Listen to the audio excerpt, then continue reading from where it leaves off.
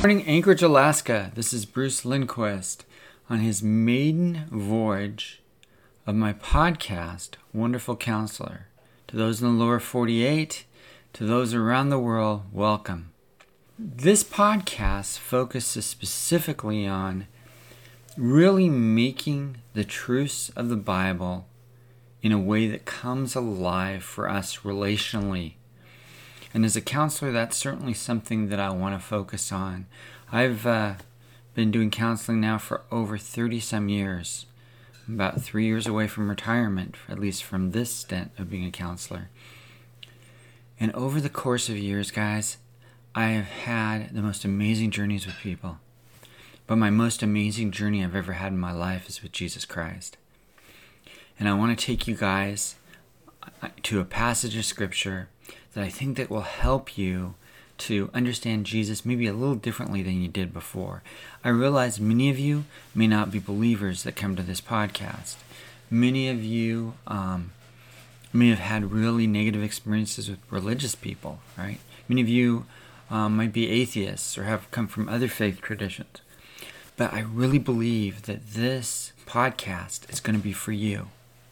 So I want to take you on a journey a little bit back in time to a specific instance in Scripture. And it's like it could be taken out and put right back into context in our time. So there's this woman who is caught having sex with someone who's not her husband, and she's thrown out on the street. Now you got to remember the cultural context of the time. The man wasn't held accountable. The woman was. And the religious people used her as an example and said, hey, Jesus, our law says we should stone her to death. I want to take you back again, not from being, the time of Christ, because when you think of stoned, I know many of you are going, where's the weed shop, right? We're not talking about getting high. We're not talking about 25% THC content. We're talking about back then when you got stoned, you got hit by rocks, and you got killed. And that practice still continues in the Middle East today, by the way. Just to bring a little relevance. So if you're going and hey man, he's giving me a sign from God, and maybe I need to smoke a joint right now. No, that's not the purpose of that, using that word. So just so you know, that was all free, by the way. If you haven't noticed, when I'm going to be doing podcasts, I ad-lib a lot. So I just kind of the way that God created me. So this isn't going to be like your normal. I'm not a preacher. I'm a counselor, right? And this message isn't you're necessarily going to hear it in church. You really need to hear it everywhere. So this message will preach, will share, regardless if you're in a pulpit, if you're in a football field somewhere, if you're in a bar somewhere, if you're just walking out having sex with a prostitute. This message will resonate with wherever you're at. You could be the housewife, or you could be the woman on the street. You could be the guy who got away with something, or you could be the guy who gets thrown into court, right? So as I'm looking at this story, I want to bring it out to you. I want you to feel it. I want you to experience it. I want you to go there with me. Because what Jesus is going to do is going to blow your mind if you haven't heard the story. Now, if you have heard the story, then it's going to be a little bit of a fresh approach. Because I've preached this story before. So anyway, this woman gets thrown out on the street. And the religious people at the time are going, hey, the guy's cool. Yeah, you committed adultery, but we're not going to address that. We're going to address the whore that's laying on the street. Because that's what they were calling her, right? The prostitute, the woman who committed adultery, the woman who was unfaithful to her man, laying out in the street half naked. They didn't give her an opportunity to throw on some clothes. They just grabbed her out of her home when she's in the act of having sex with this guy and threw her on the street. You imagine that? Imagine how humiliating that would be. And then get surrounded by these religious leaders that are going, hey, this woman, we should stone her to death. Again, no tokestone, right? No bongs. We're talking rocks, right? Really rocks that hurt, that kill. Like their words, right? Their words, they were just as hard as those rocks, right? Their actions were just as hard as those rocks. They grabbed her and they threw her out and threw her on the street. And threw her before Jesus. And what does Jesus do? He sits down and he starts drawing in the sand. Are you kidding me? Now, I want you to picture that, right? They're expecting, yeah, join the mob, stone the woman. And Jesus sits down and he starts drawing in the sand. So what's he drawing? What's he drawing in the sand?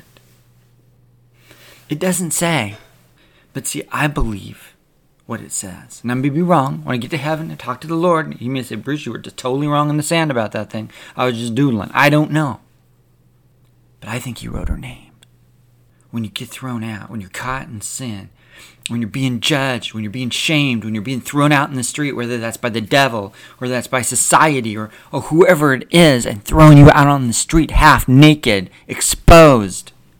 But God says, no, you have a name.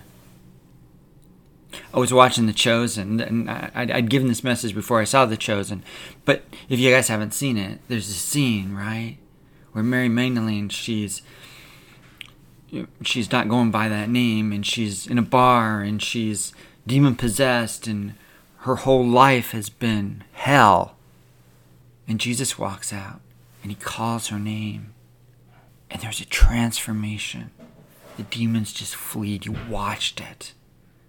Some of you, it may not be necessarily Lucifer, or it may not necessarily be one of the all of them dominions of demons.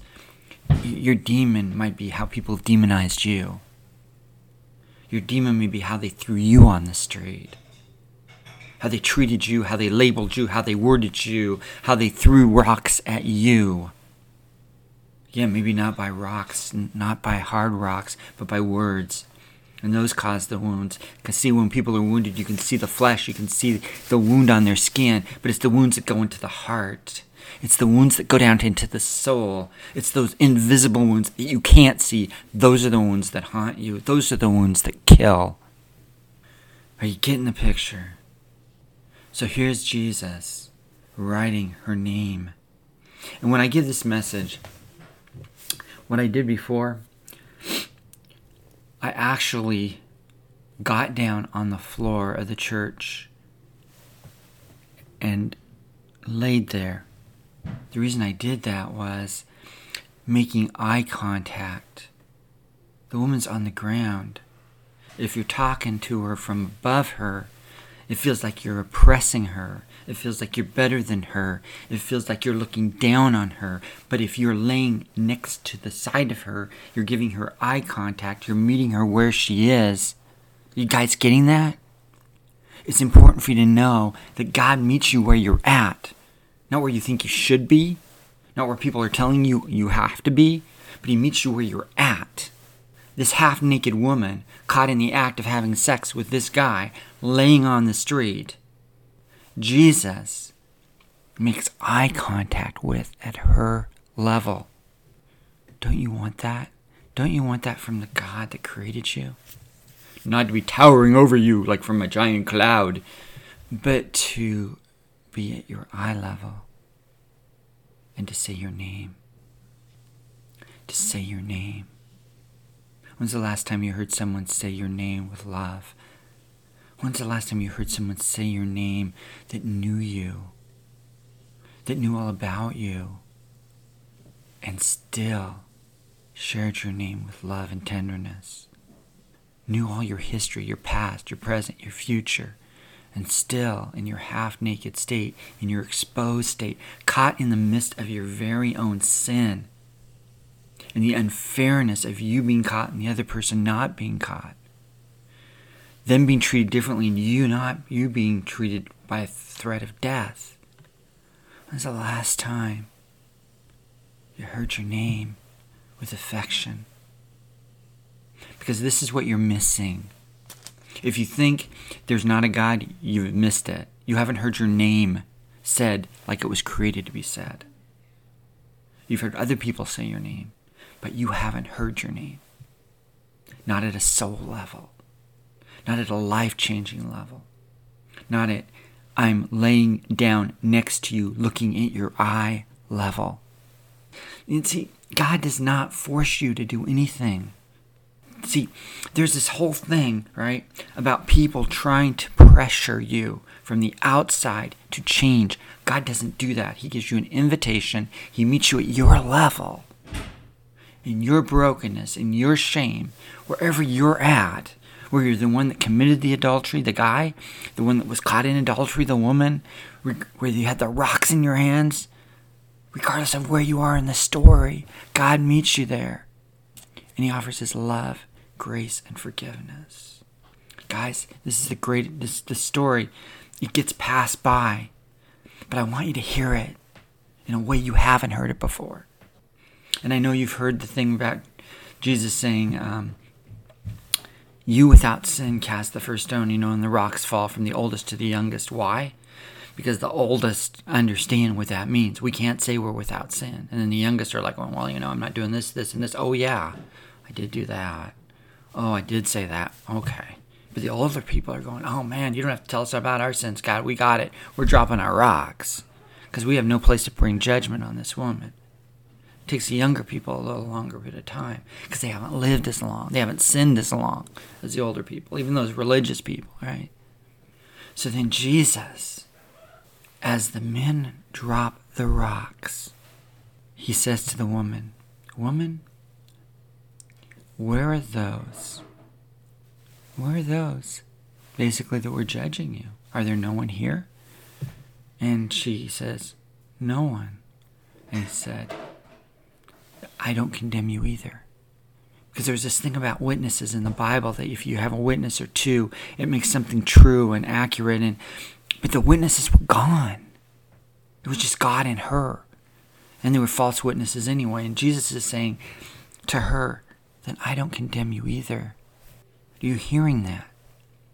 And for the first time in this woman's life, guys, she heard God's voice speak to her. And she could receive it. It's one thing to be out there sinning and doing all of this stuff, right? And having someone point their finger at you and wag their tongue at you, as it talks about in Scripture, and be talking down at you and be like, well, your sin's worse than my sin. I'm going to judge you because you sin differently than I do. But it's another thing to have the Son of God stand by you and say, I don't hold this against you either. And then she could hear the words, go and sin no more. Because Scripture says it's the kindness of the Lord that leads to repentance. It's the kindness of our God that leads to repentance. Now, I don't know where you are in that story, but here's the good news. Jesus meets you where you're at. You may not have heard that particular story of Scripture told that way. But it's important to realize, and I want to bring these points home to you, that God knows your name. He meets you where you're at. He meets you exactly in that circumstance. And He's not condemning you.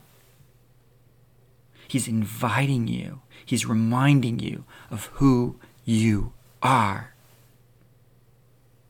And when you know who you are, and you know who He is, you can hear. Because see, the shame, right?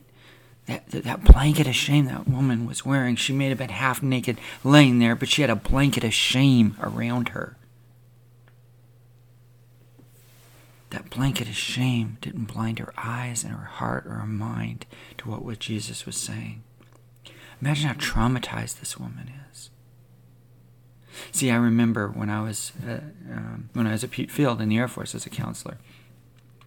This woman came in and she had been raped. And I'd asked her, and she seemed kind of cold, so I said, do you want to take off your jacket? And I didn't know any better at the time, but that jacket was her protection, right? But shame is not your protection.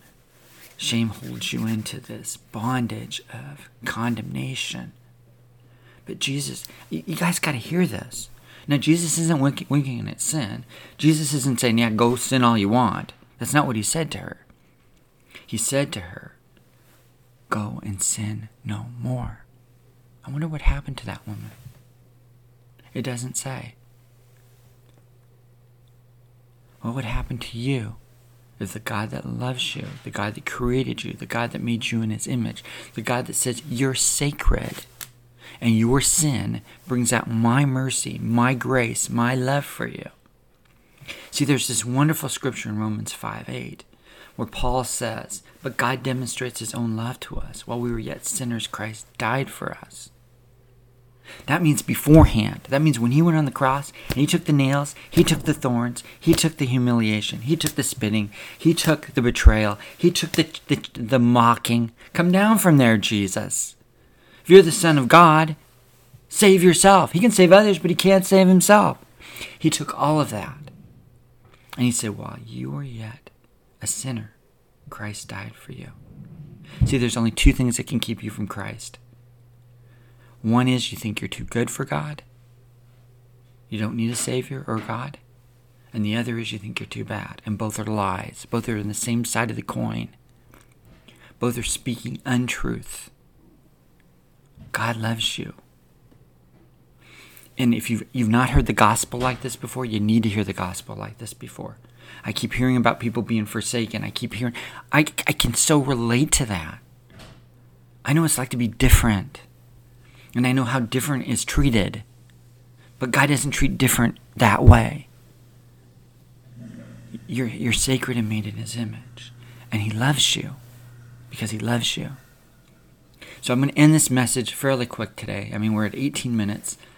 I just really want you guys to know and understand how much our God loves you. I want to say a prayer with you.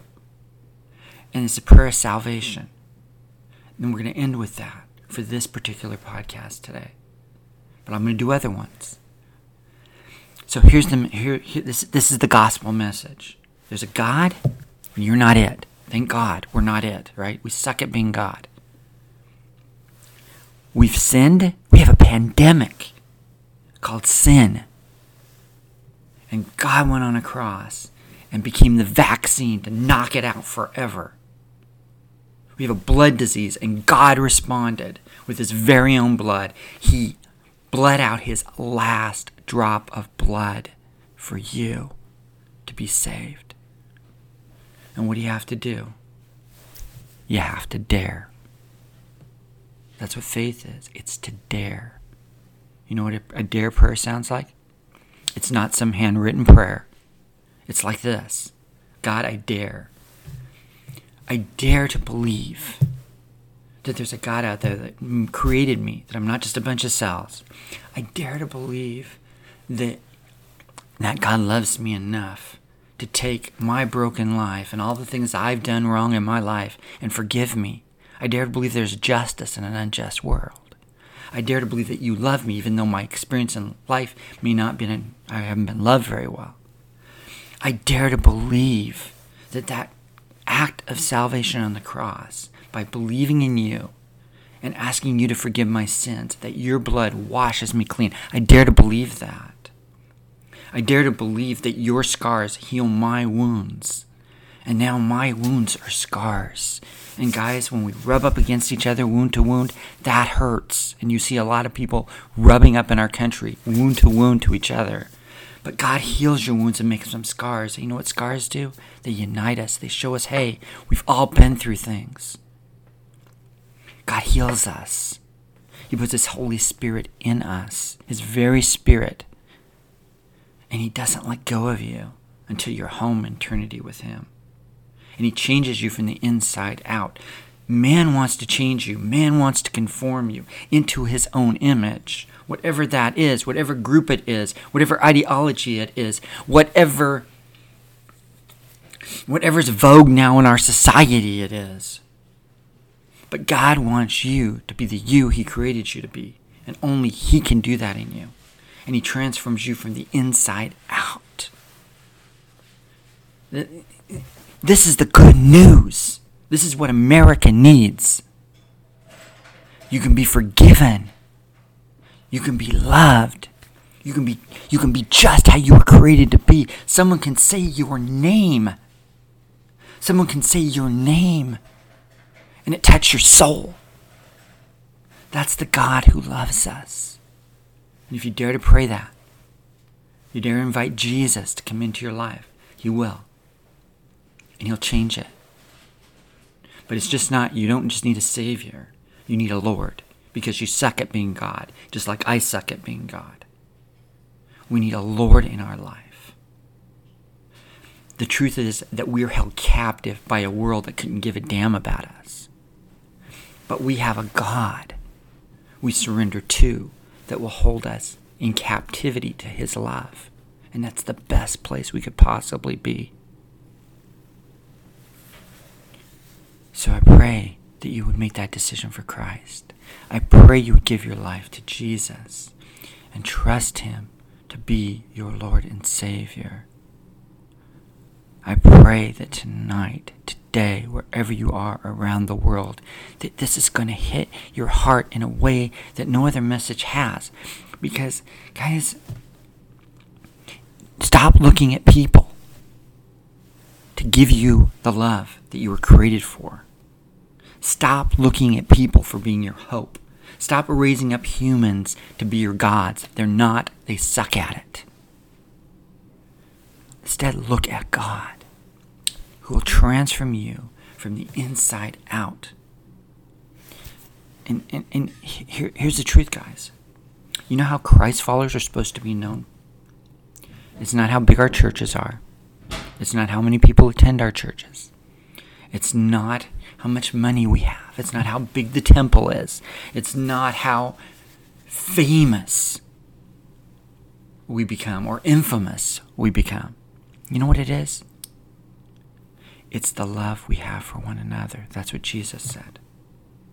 See, what God wants to do in your life is to take you from a place of where you are now to learning how to love supernaturally. That means loving people who don't love you, loving people who think differently than you do, and respecting them. You don't have to agree with them, but respecting them and loving them. That's the message of the gospel of Jesus Christ. That's the message that we're losing. We've lost, that you aren't hearing. And the reason you're not hearing it is because of your wounds, of your pain, of your doubt, of all of the things that get in the way. May I say to you, there is a God that created you. Your very existence proves He exists, and that He loves you. And His plans for your life are better than anything you could ever come up with, because He created you. He knows you. He knitted you. He made you in His image. That's the God that loves you. So I want you to think about where you are in the story. Are you one throwing rocks? Are you the one who got away with your sin, you think? Are you the one who got thrown out in the street that was naked? Are you the one that's throwing the rocks? Jesus meets you wherever you're at. He knows your name. He knows your language, because He created you. And everything else that you settle for in your life other than Jesus will not meet the need of your soul. The people in America and around the world are wounded at a soul level, and you're trying to heal the wound in so many different ways, and the only one who can heal that is God. So instead of turning against each other, let's turn to God. Instead of looking at other things that have no capacity to meet those needs that you have, those deep soul needs, turn to God. He's the only thing. He's the only one who will not let you down in matters of the soul, matters of the heart, the things that matter eternally. That's our God. Let's pray. Father God, we come before you in the name of Jesus, Yeshua. Grateful you created us. Grateful you made us in your image. Grateful you created each and every one of them that are listening and are not listening to this message. And I pray, God, I pray they realize that you know their name, that you're laying down next to them, looking into their eyes, that you're saying, Forget man's judgment. Forget man's definition. Forget how humans have defined you. Accept my definition of the beloved, of someone who's worthy of the very last drop of blood of God. Lord, I pray for them. I pray for them now for eternity, Lord, that they would turn from the sin that's destroying them. They would turn from judging other people. They'd turn from their own self-righteousness or their own shame or their own radicalized ideology of whatever it might be. And they turn to you. Because God, as each person turns to you, they get healed. And as they get healed, families get healed. And as families get healed, neighborhoods get healed. And as neighborhoods get healed, cities get healed. And as cities get healed, states get healed. And as states get healed, countries get healed. And as countries get healed, the world gets healed. Thank you, Lord Jesus. We love you and we praise you and we honor you. And we give you all the honor, glory, majesty, and praise you deserve. If you don't know this Jesus, the simplest prayer you can say is, God, I don't know if I believe in you. Reveal yourself to me. And he will. And he'll do it in such a way that you'll know it's him because he's going to speak your language. Ask him. Invite him. Surrender to him. Surrender your sin and your shame and your guilt and your self-righteousness and everything that you're hanging on to and receive the gift of eternal life. That's the God who loves us. That's the God who created us. That's the God who desires to be in a relationship with you so much that he gave his very life for you. I mentioned before I'm a counselor. And as a counselor, I get to go on journeys with lots of people. I've journeyed with people that have been physically, emotionally, and sexually abused. I've journeyed with people that their trauma has defined their life for them. And then I've journeyed with people that Jesus has journeyed along with them, and I've watched their healing. I've watched people who have been abandoned, people who have been molested for years, healed at a soul level, and even to the point where they can forgive those that hurt them and turn them over to God. Because here's the thing, guys. Here's the thing. Vengeance is the Lord. It's not ours. And the reason why we give them to God is because God is perfect justice and perfect mercy, and we're neither. And when we cry out for justice, when we cry out for vengeance, we cry out for our own righteous cause, we need to remember there's a God in heaven who's going to make everything right. But before you call out to the world, remember, he's got to make things right in you first. And he does that through the blood of Christ. Have a blessed day. I look forward to my next podcast with you guys. Amen.